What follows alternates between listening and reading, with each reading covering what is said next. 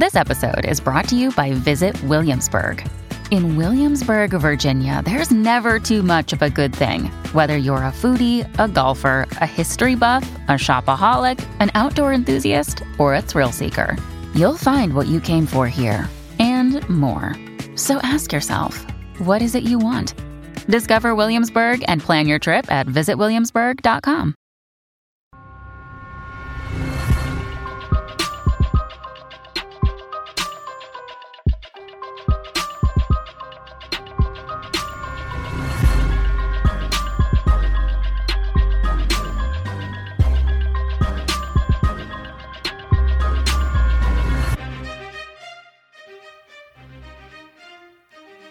Hey guys, and welcome to the Moms of Murder podcast, a true crime podcast featuring myself, Mandy, and my dear friend, Melissa. Hi, Melissa. Hi, Mandy. How are you? I'm doing awesome. Yeah? Yeah. Yeah, as you can hear, I am sick. I think this is the second week is it in a row that we were saying that we were sick? Yeah. We both had stomach things. I had a cold thing earlier in the week and didn't see you, and somehow you ended up with it. So it's just the crud. Yeah, it's something is going around. I always usually get a summer cold. It just always catches me by surprise whenever I get a cold in August because it doesn't seem right. Having a cold is miserable, but having a cold in this heat is even like 10 times worse somehow. So I am not feeling well, and I apologize that you have to listen to me sounding the way that I sound. I'm going to do my best to not sound better? sick. Yeah, I mean, I really can't help it. Yeah, there's not a lot you can do. You're just you're here. That's all we can ask this week. Yeah, yes. And I still have all the energy that I had last week. Yeah. All right. I'll believe you on that one. Let's see. All right. So we're going to get right into it this week. This week's story was suggested to us by a listener and a member of our Facebook group who had a personal connection to this case. And so I decided that we would do it this week. So the story comes to us from Broken Arrow, Oklahoma. And Melissa, have you Googled Broken Arrow for us? I have. I really have. So according to the 2010 census, Broken Arrow has a population of around 98,000 residents, which makes it the fourth largest city in the state. Oklahoma itself has a lot more going on than Broken Arrow, to be honest. So you'll hear some Broken Arrow facts and you'll hear some Oklahoma facts. Broken Arrow was actually named the 9th most customer-friendly U.S. city in 2016. Do you understand why I went outside of Broken Arrow if I'm finding Yelp reviews on cities and their popularity? Oklahoma also has more man-made lakes than any other state, having around 200 of them. Gordon Matthews, who was born in Oklahoma, was the inventor of an electronic system that we now know of as voicemail. And this allowed you to store your audio messages. Remember back in when you were younger, everybody was younger, and you had the actual recording with the tape and all of that. That's kind of what he made, and that was patented back in 1982.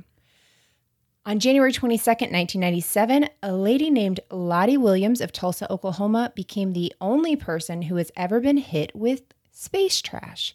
She was actually hit in the shoulder by a piece of rocket that was 6 inches long. She didn't have any real damage, but the odds of this happening are 1 in several trillion.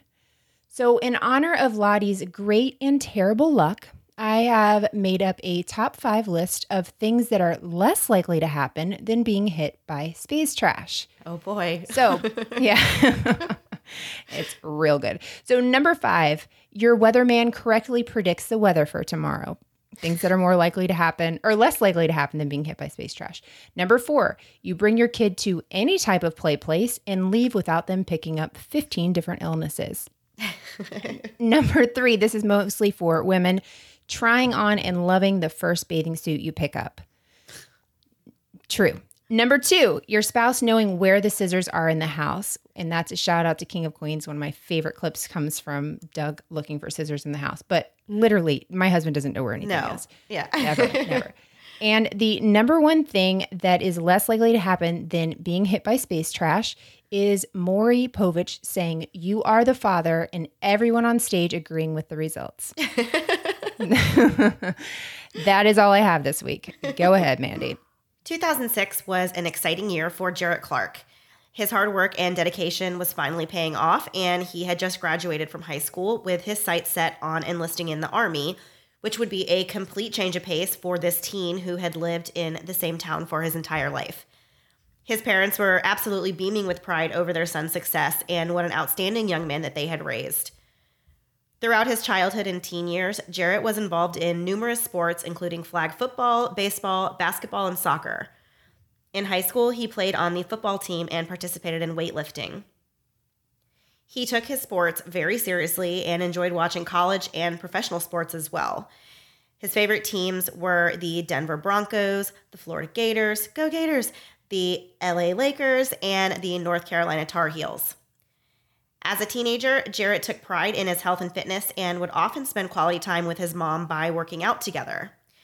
In fact, Jarrett was incredibly close with his mom and with his stepfather, and he loved to spend time with them and make them laugh, and they would do things as a family like go skiing, go on ski trips, or do water sports. Jarrett's mom, Tammy, was looking forward to celebrating Mother's Day with her son, which happened to fall on the same weekend following graduation. Being newly 18 and recently graduated, Jarrett was enjoying some newfound freedoms and had made plans to go with a group of his peers to celebrate their completion of high school and to kind of kick off the summer with a camping trip over the weekend of May 13th, 2006.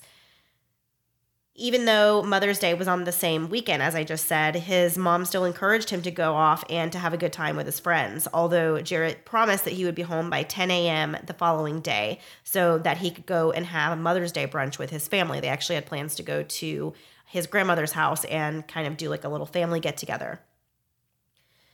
Before heading off to the lake that Saturday afternoon, Jarrett surprised his mom with an early Mother's Day gift, and it was a picture frame that she was supposed to be able to put his graduation photo in, as well as a vase that was full of flowers. And he gave her these presents a day early because he wouldn't be there first thing in the morning on Mother's Day, and he wanted to make sure his mom had those to wake up to. That's so thoughtful. It for really an 18-year-old? Yeah, I know. That was super touching. I read that. I was like, oh, I just hope my boys treat me that way.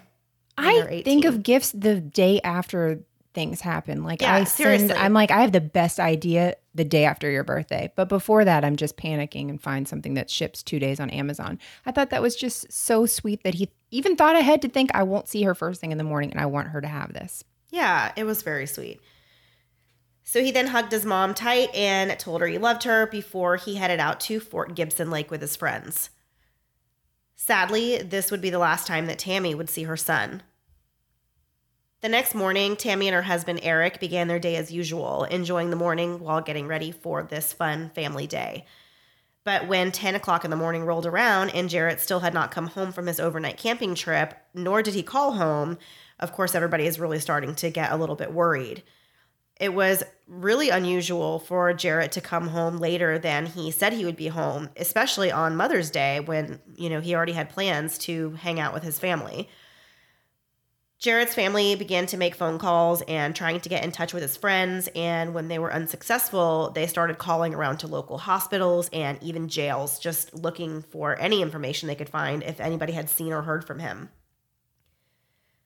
A little later that day, the phone finally did ring, but it wasn't Jarrett on the other end. It was actually one of his friends saying that he had Jarrett's phone and he was looking for Jarrett, but that Jarrett had left the campsite and taken off the night before and nobody knew where he was.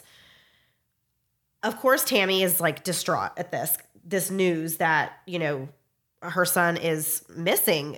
I guess yeah, that's the moment when you're like, okay, something really is not right here. Like his friends have his phone. They're telling me he walked off from this campsite and nobody has a clue where he is. That's really, really scary. I mean, I would be absolutely a mess in getting news like that. So Tammy immediately contacted the police to report Jarrett missing. But unfortunately, and this was really frustrating for Tammy and for the family, the police really initially brushed off any concern over Jarrett's alleged disappearance. And they kind of said, young kids go out here all the time and they go camping, they drink, and they lose track of time. And they were telling Tammy, he's going to turn up. Just give it a little time. Let's wait it out a little bit and, try not to worry. So instead of enjoying this Mother's Day brunch and being able to spend quality time with Jarrett, Tammy really spent that entire Mother's Day just looking for him. Later that evening, Tammy finally got a hold of one of the boys that Jarrett had gone camping with, named Brandon Hargrove. When she spoke to Brandon, he was really flippant and casually told Tammy that her son was an idiot and that he had kicked his butt and he left him there. Brandon also alleged that Jarrett had attempted to rape a young woman named Courtney Manzer, who was dating Brandon, and had come along camping that night. So these are huge allegations he's making, and also saying, I've gotten a fight with your son. Oh, also, by the way, he tried to rape somebody. That's a lot to take in at one time. When your kid's also missing, you have no idea where he is. So Tammy, of course, is distraught and baffled over this phone call. She refused to believe that her son would have tried to sexually assault anyone. Hearing that Jarrett had allegedly been beaten up and left in the woods led Tammy to truly believe that her son was in danger and possibly seriously injured. Without having the support of local police, she and her husband, which was Jarrett's stepdad, and some of their friends decided to drive out to the lake where the teens had been camping and search for Jarrett themselves. The group of searchers split up to cover more ground, and they were shouting Jarrett's name and really looking for any sign of him at all. And of course, this is all in the woods, but like thick brush on a lake, so the area is really rough. There's briars, which are just the devil in itself. So you're just walking through the thickest, grossest brush, and you've got to look everywhere. You can't just say, we'll stick to the trails, and that's where he is, because you just do not know. After hours of searching and finding no clues as to Jarrett's whereabouts, his parents returned home, hoping and praying that Jarrett would just call or show up. Tammy truly believed her son was in trouble, but she still had hope and believed that they would find him alive. 3 gut-wrenching days passed, and there was still no sign of Jarrett. And finally, the Oklahoma State Bureau of Investigators agreed to get involved in the search for the missing teen. A team of law enforcement returned to the campsite where Jarrett had been last seen and ramped up the search efforts. That's when Jarrett's stepfather stumbled upon something really unsettling. It was one of Jarrett's shoes, which was found sitting on top of the grass in an area that would be on the way out of the campground. Jarrett's jacket was also found nearby. This discovery hit Tammy like a sack of bricks. Seeing Jarrett's clothing items made the reality of the situation come crashing down on her. So now your son has no phone, he doesn't have his jacket, and he's missing a shoe. None of this adds up to being like, okay, like that everything is fine and he just got lost. Police expanded their search area and continued to look for more clues, but they were really perplexed by the location of this lone shoe. It seemed to have been planted there on purpose, possibly to throw detectives off the trail. The search for Jarrett continued into the afternoon until officers finally found what they were looking for. 5 days after Jarrett was last seen at the campground, everyone's worst fears were confirmed. Jarrett's body was found in the water. There were conflicting accounts of where exactly he was found. One source said that he was found 26 feet below the surface, while another said he was found floating around 300 yards away from the shore. Jarrett had visible bruises to his head and face and had clearly been badly beaten. Jarrett's mom and stepdad were still there helping in the search when his body was recovered, and Tammy was obviously devastated upon learning that her only child, who had such a bright future ahead of him, was gone. And we're going to get back into this story after a quick word from this week's sponsors.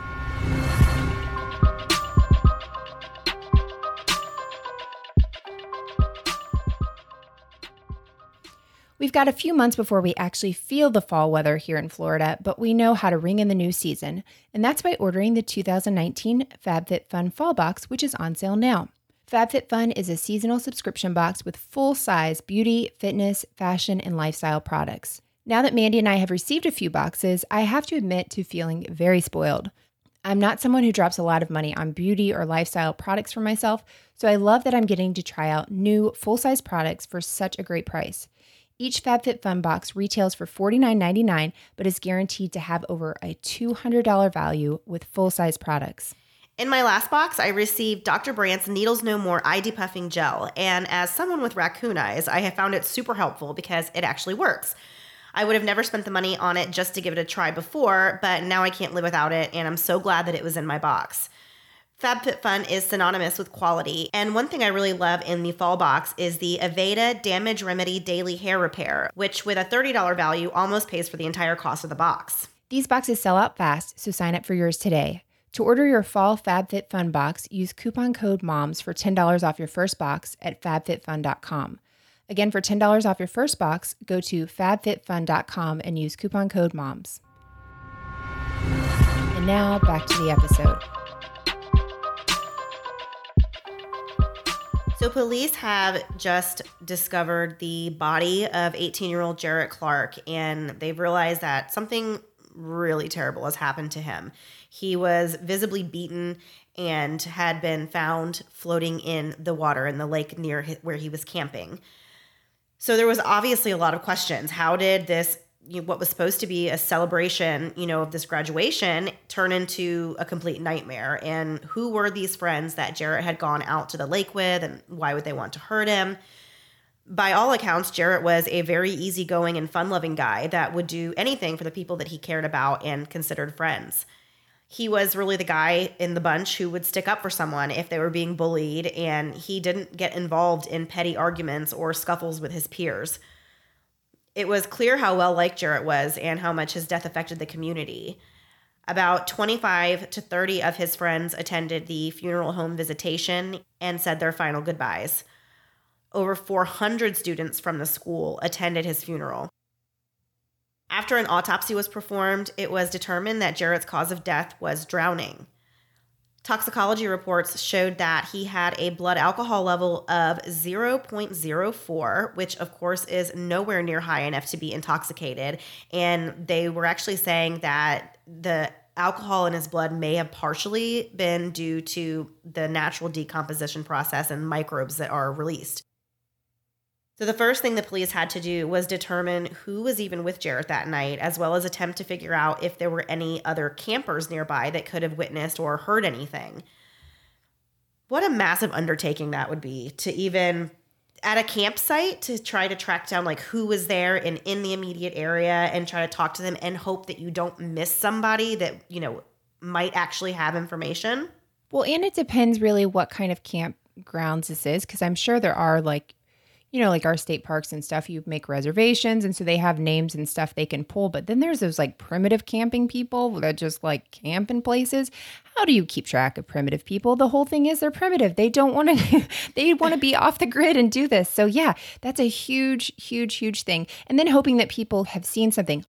Police learned that Jarrett had been invited out on this camping trip by a classmate named Brandon Hargrove and his girlfriend, Courtney Manzer. There were also two other teens there that night, and one of them was Brandon's sister, Dana, and the other was Dana's boyfriend, Tony Wallen. Although Jarrett did have a wide circle of close friends, this group was actually not that close with him.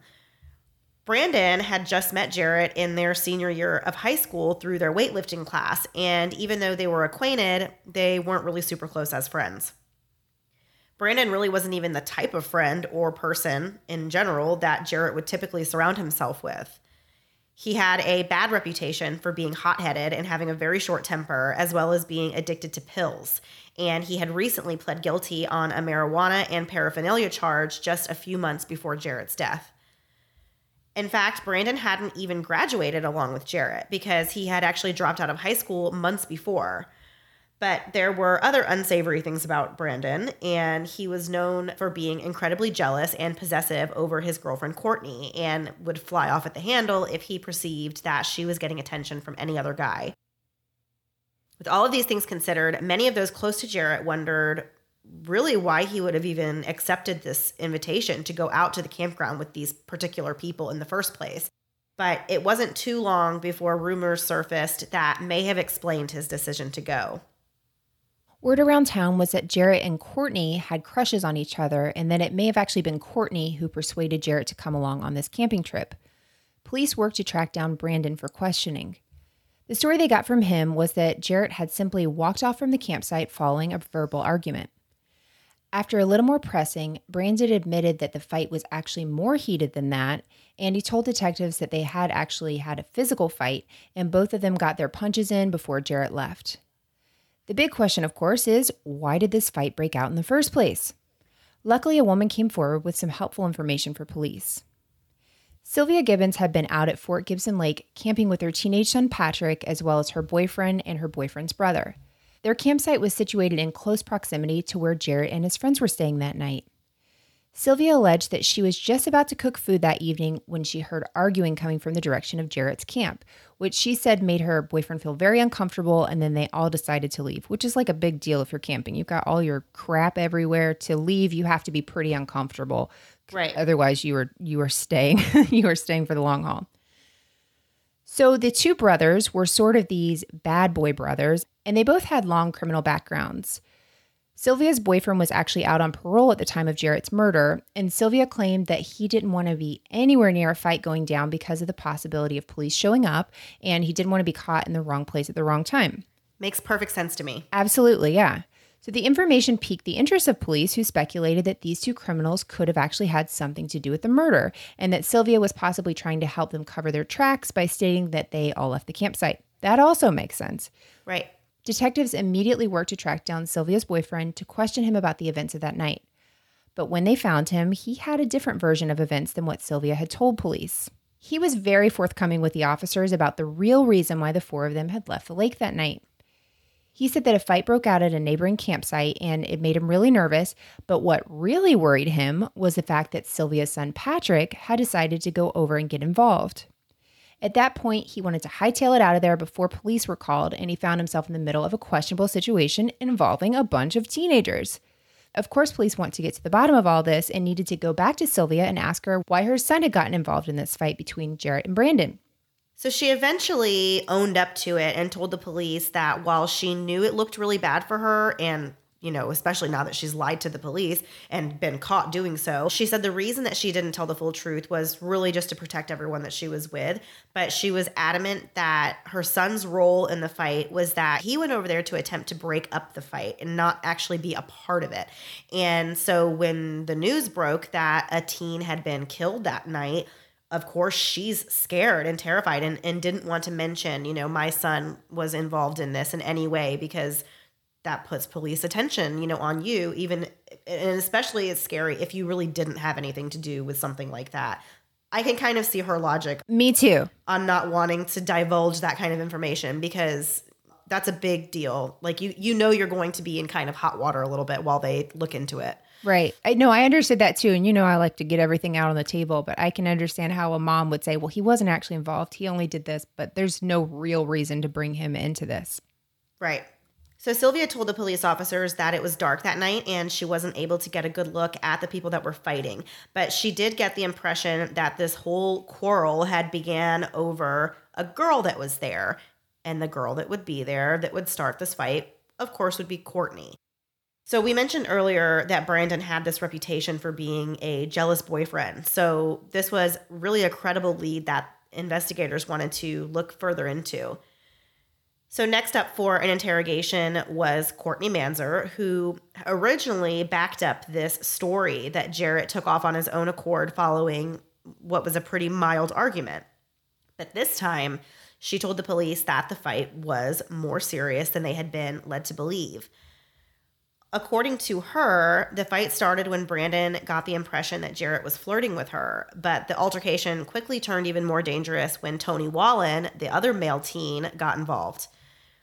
So Tony, who was there with Brandon's sister Dana, had allegedly gotten himself riled up over this idea that earlier in the night, Jarrett had stolen his marijuana. And so the tensions had really been rising between all three of these young men all night long.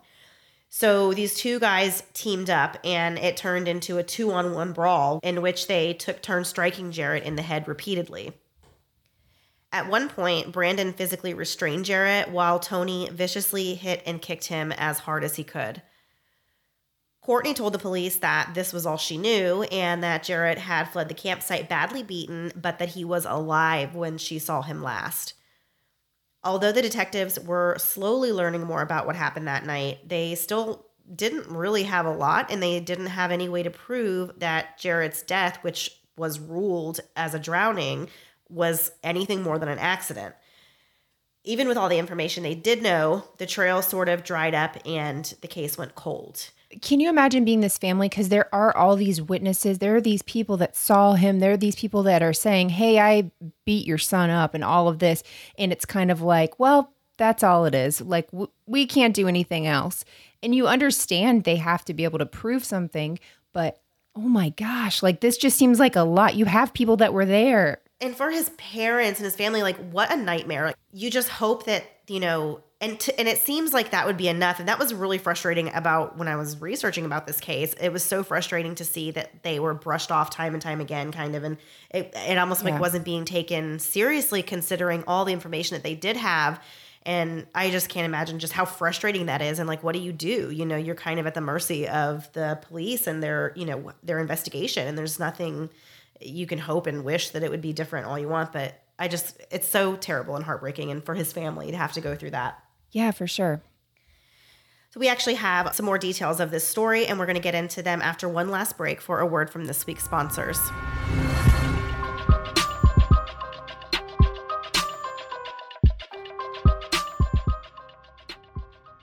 Sometimes I like to dream about the day I walk into the kitchen and my kids have made a delicious or even edible meal for us all to share together. Then I wake up, remember I'm a few years off from that, and start making dinner for people that rarely appreciate it. That is, unless it's a HelloFresh night. HelloFresh is a meal kit delivery service that delivers easy seasonal recipes and pre-measured ingredients right to your door, so all you have to do is cook and enjoy. HelloFresh makes cooking delicious meals at home a reality, even if you're me. From step-by-step recipes to pre-measured ingredients, you'll have everything you need to get a wow-worthy dinner on the table in just about 30 minutes. You can also add extra meals to your weekly order, as well as yummy sides like garlic bread and cookie dough. So not only are your meals delicious, but now you even have dessert and bread. Much like Queen Oprah, I love me some bread. This month, one of the meals I made was the pork carnitas tacos with pickled onion and Monterey Jack. You guys know I am the taco queen, so this was a fun and delicious way to mix up a favorite meal in my house.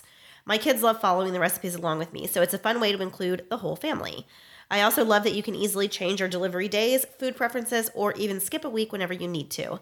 HelloFresh makes it all easy. For $80 off your first month of HelloFresh, go to HelloFresh.com/momsandmurder80 and enter momsandmurder80. Again, for $80 off your first month of HelloFresh, go to HelloFresh.com/momsandmurder80 and enter momsandmurder80.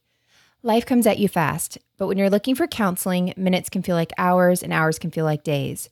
You want help quickly, but how will you fit it into your schedule? Our problems rarely arise during normal work hours, so why is counseling mainly available during normal business hours? BetterHelp Online Counseling is there for you. Is there something that interferes with your happiness or maybe something that's preventing you from achieving your goals? BetterHelp has you covered and at times that are convenient for you. BetterHelp offers licensed professional counselors who are specialized in issues such as depression, anxiety, relationships, trauma, grief, and more. You can connect with your professional counselor in a safe and private online environment. You can schedule secure video or phone sessions, plus chat and text with your therapist without ever having to leave the house. BetterHelp is secure, convenient, and professional. If you ever find you want to change counselors, you can do so at any time with no additional charge. Financial aid is also available to those who qualify. Best of all, it is truly an affordable option, and Moms and Murder listeners get 10% off your first month. Simply fill out a questionnaire to help them assess your needs and get matched with a counselor you'll love within 24 hours. Go to betterhelp.com/moms and use discount code MOMS for 10% off your first month. Again, for 10% off your first month, go to betterhelp.com/moms and use discount code MOMS. And now back to the episode. 2 years have passed since Jarrett Clark was found dead in Fort Gibson Lake, and his mother, Tammy, was still searching for answers and hoping that those responsible for Jarrett's death would be held accountable. In March of 2008, Tammy received an email from Courtney's cousin that reignited her desperation for further police investigation. In this email, the cousin told Tammy that Courtney had been living with her mom at the same time this took place. So this is the cousin's mom, which is Courtney's aunt. It's a little convoluted. You know, people are living with different people, so just follow along. She is aware of things is basically what we're getting at here. Right. So allegedly, Courtney had come home from that camping trip. She was dirty and distraught, and after a bit of pressing from her aunt, she spilled the entire story about what had happened to Jarrett, including where his body was before it was actually even found. Basically, Courtney admitted that Jarrett was killed and placed in the lake. This cousin, whose name is intentionally kept anonymous, had gone to the police and told them that she had information that Jarrett had been left in the lake and that she knew that his jacket and one of his shoes had been intentionally planted in a location that would confuse the police. These are big details to bring out. I'm assuming that these were not out in the press, that they found his shoe and his jacket. I'm wondering if that information was even out in the public, because a lot of times in police investigations, they keep a little bit of information to themselves. So if something comes up, they can find credibility in it or whatever. And so knowing these two very big pieces of information, that's got to put, you would think that would set off alarms, to the police, but really they kind of didn't care. They didn't follow up on it, I should say. They didn't really go further and give a lot of credence to what she was saying. And she even says in this email that, she tells the police that she knows about this, and 3 days later, Jarrett's body was finally recovered. So she knows a lot of information, and she's saying, she said all this right off the bat. The email went on to describe what Courtney allegedly told her about that night, and the story goes as follows. Brandon was being his usual arrogant self that night, and she said that she and Brandon had been smoking pot, taking pills, and drinking alcohol, but that Jarrett wasn't participating in that stuff. Courtney had always really liked Jarrett, and at some point during the night, she ended up in a tent with Jarrett. Nothing sexually happened, and they were really just talking, but when Brandon found them together, he became enraged and the fight began. She said that Brandon and Tony had beaten Jarrett to the point that they believed they had accidentally killed him, and then they panicked and drug his body to the water where they left him, face down. Brandon, Courtney, Tony, and Dana then packed up their camp quickly, took Jarrett's phone, his jacket, and his shoe, discussed what they would all say, and then parted ways and went home. At the time that Tammy received this email, Brandon was actually in jail on unrelated charges. He had been convicted in the spring of 2008 of second-degree burglary, knowingly concealing stolen property, possession of a controlled substance and paraphernalia, and malicious injury mischief. So at this point, Tammy gets this email, and these, like you said, these are kind of important details that she now has learned. So she urged the police to reopen the investigation into Jarrett's murder, and she really wanted them to speak with the 4 people that were there that night. Again, they've already interviewed all these people, but she wants the police to go re-interview them again, and she wants them to take a second look at the evidence, which I don't really think that's too much to ask in some of these cases that are unsolved, because how many times do you hear where evidence is just re-examined and they find something that's really important? So that's really all she was asking for them to do at this point. However, in a bizarre twist of fate, Brandon was killed in a drunk driving accident on July 18th, 2008. There were 3 other passengers in the car, and only one of them survived.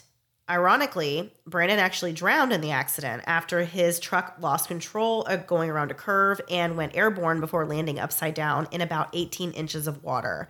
And Brandon was unable to free himself from the vehicle. And the officials said that alcohol and a very high rate of speed were factors in this accident. At this point, the police believe that the case might be difficult to prosecute with Brandon dead, since they viewed Jarrett's murder as a conspiracy between Courtney and Dana and Tony. But they re-examined the evidence that they had, and they kept searching for a way to bring justice for Jarrett.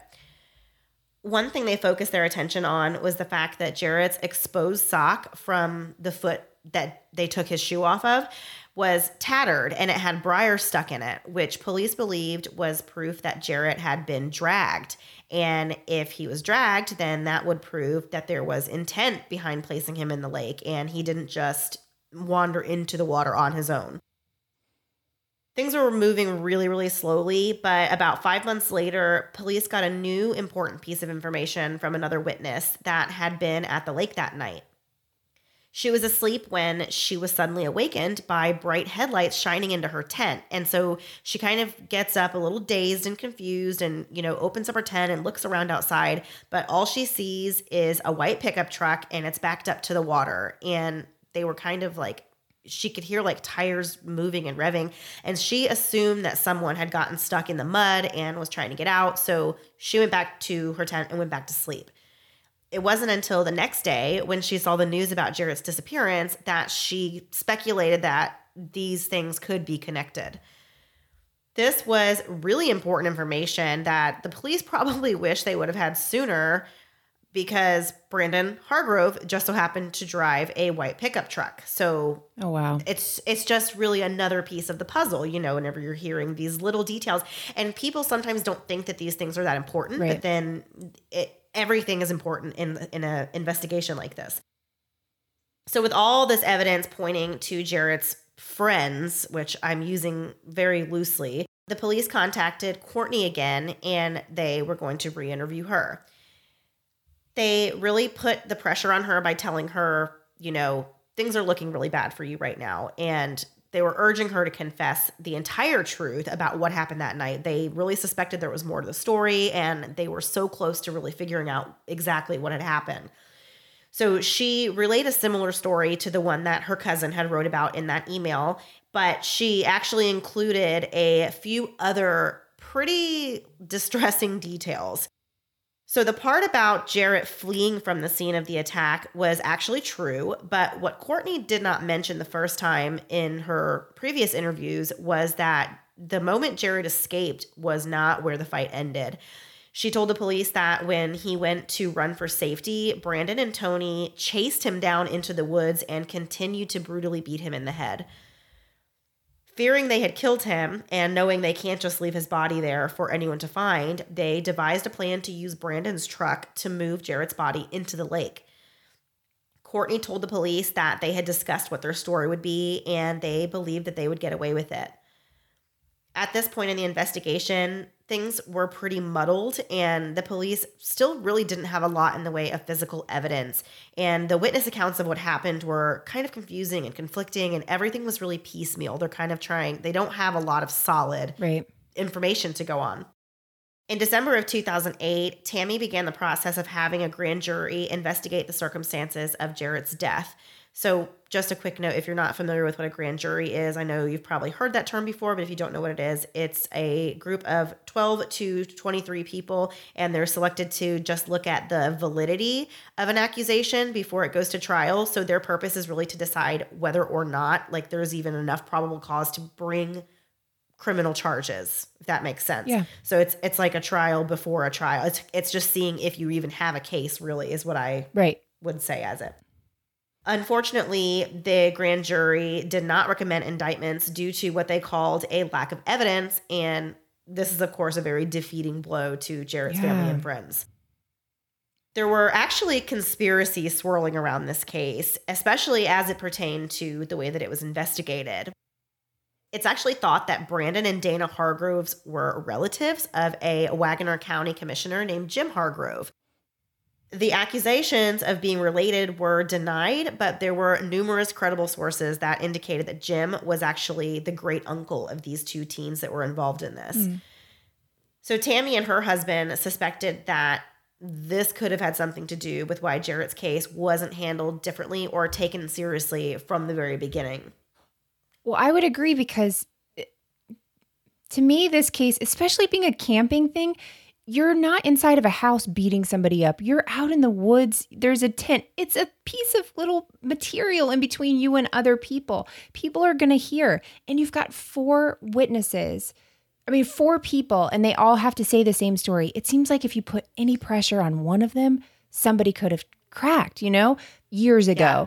But, if one person kills somebody, they can take it to their grave. But 4 people, you just need to do a little something. It's crazy to me that this went on so long without them getting any answers.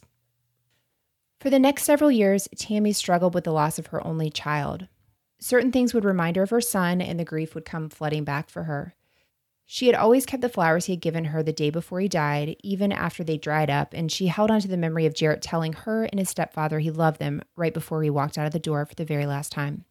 Tammy has gotten involved in the community and worked to coordinate a National Day of Remembrance for murder victims. She's also planted trees to honor her son's memory, as well as dedicated a picnic bench with his name on it that's at Broken Arrow High School. Although 2 grand juries failed to indict Courtney, Dana, and Tony, the case remained open but inactive. In February of 2014, a tip line was opened in this case, and on February 28, 2014, Courtney Manzer was arrested and charged with first-degree murder. The DA stated that, quote, she acted along with others with malice and unlawfully placing him in the water and causing him to drown, end quote. Dana Hargrove was taken into custody about 3 months later and was charged with conspiracy to commit first-degree murder, and being an accessory after the fact. The final arrest in this case was made in the summer of 2014 when Tony Wallen was taken into custody and charged with first-degree murder. He pled no contest and was found guilty and sentenced to 20 years with 8 years in the Oklahoma Department of Corrections and 12 years suspended. He was the first in the case to be sentenced. Courtney Manzer pled guilty to accessory after the fact and was given a light sentence. She was credited for time served and only had to spend 2 additional years in jail and then would have 5 years on parole. 8 years after Jarrett's tragic death, justice had finally been served. This story really got me this week. We said that last week too, I think. I feel like we say it a lot. We do. I mean, they all have something about them, like we said.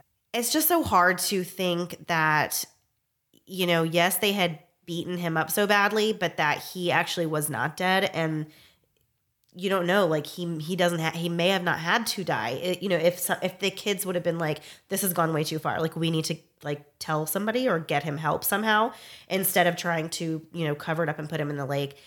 It's just so heartbreaking to like learn that he was alive and that he drowned. Yeah. And just all so unnecessary. If anyone would have just said, hey, leave the campsite. We don't want you here. We don't like what you're doing. Allegedly, what Jarrett was allegedly doing. How hard would that have been? He could have left. He could have been back home with his family. Just very upsetting. And upsetting that 4 people would be like, okay, we'll all cover for you. The girls could have even said they did this horrible, horrible thing. But yeah, they decided to keep their mouths shut and put this family through even more pain. Okay, so we are going to do our last thing before we go. A little different. We keep saying that and then we do the same thing. So just go along this journey with us. So I'm not going to explain this right, but basically Mandy's going to have to argue or stand up for a thing she doesn't believe in, and I will do the same thing. So we're going to state our opinions, but they're definitely not our opinions. When you hear these, you will say, oh my gosh. So Mandy, these are both from Paula D in our Facebook group, Queen Mayo, one of my favorite people. Hers are why households should be limited to 1 pet. Mandy's going to say, she's going to argue why households should only have 1 pet, which might kill her while even speaking. And mine is going to be why streaming services should be banned and we should have to go back to the days where new episodes of shows only aired once a week. And I'm not kidding. My hands are sweaty even thinking about that. So, Mandy, do you want to kick it off or you want me to? I would like you to. Okay, here we go. So I'm going to argue for why we should go back to 1 episode a week. Remember back in the 90s when we all just looked forward to television shows? Saturday mornings, we sat around and we watched cartoons as a family unit. And you didn't leave. You knew TGIF meant you were going to watch Step by Step with your family and eat pizza that night. It was a whole thing. Where did the pizza days go? We don't have them anymore because now we can just pull things up on Netflix. You can just watch things whenever. So I'm watching something. My daughter's watching something. No one's watching anything together because we have Netflix. Netflix is tearing families apart. And I am here to say we need to bring back the days of having to watch television. Oh, God. 1 show can only be seen at a time. So if you miss Below Deck Mediterranean this week, you cannot see it again. And guess what? Then you will not know what happened with Hannah and Joelle, and you'll be really, really upset all week. But that's okay because we will learn togetherness as a family, as a community.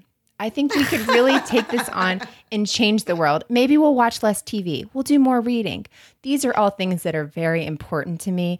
And if I was to run for public office, this is the platform I would stand on. I can't take it anymore. This is garbage. Netflix has to go. Wow, I don't know how I am ever going to follow that up, Melissa. Think of the most delusional things you can and think of what people tell you about having multiple pets and just go with it and act as crazy as possible. I think you can do it. Mandy, I think you should only have 1 pet. Now tell me why I'm right.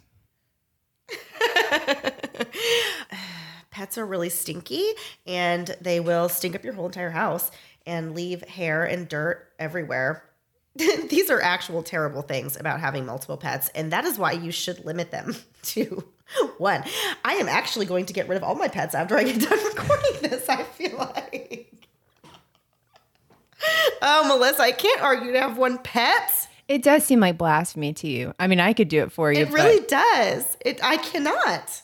I think, okay. It is blasphemy. It is blasphemy. I'm going to give you a bonus one if you want it. What about Chipotle is overrated?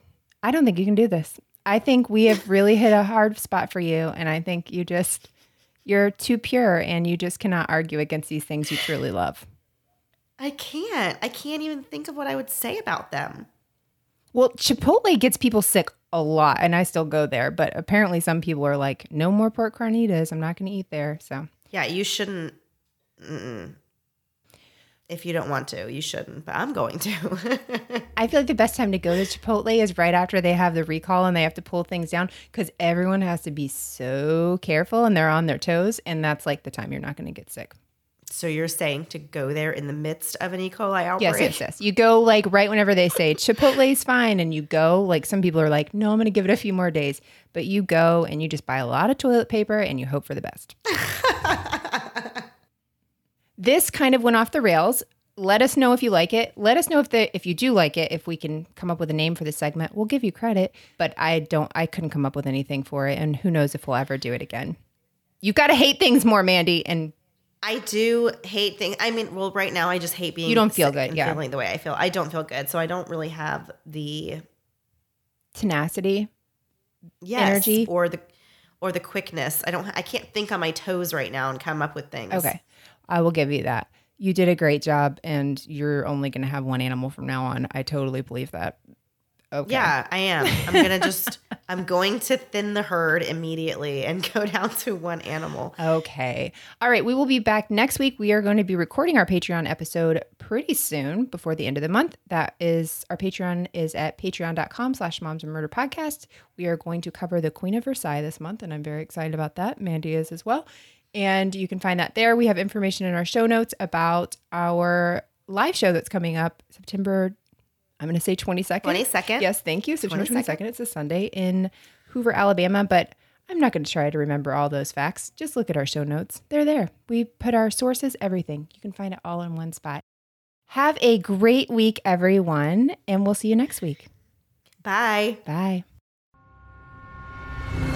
Thanks so much for listening to the Moms and Murder podcast. Make sure to check back with us next week for a new episode. You can also find us at momsandmurder.com, where you can connect with us via social media. Please make sure you subscribe and give us 5 stars, because giving us 4 stars would be a crime. Thanks so much.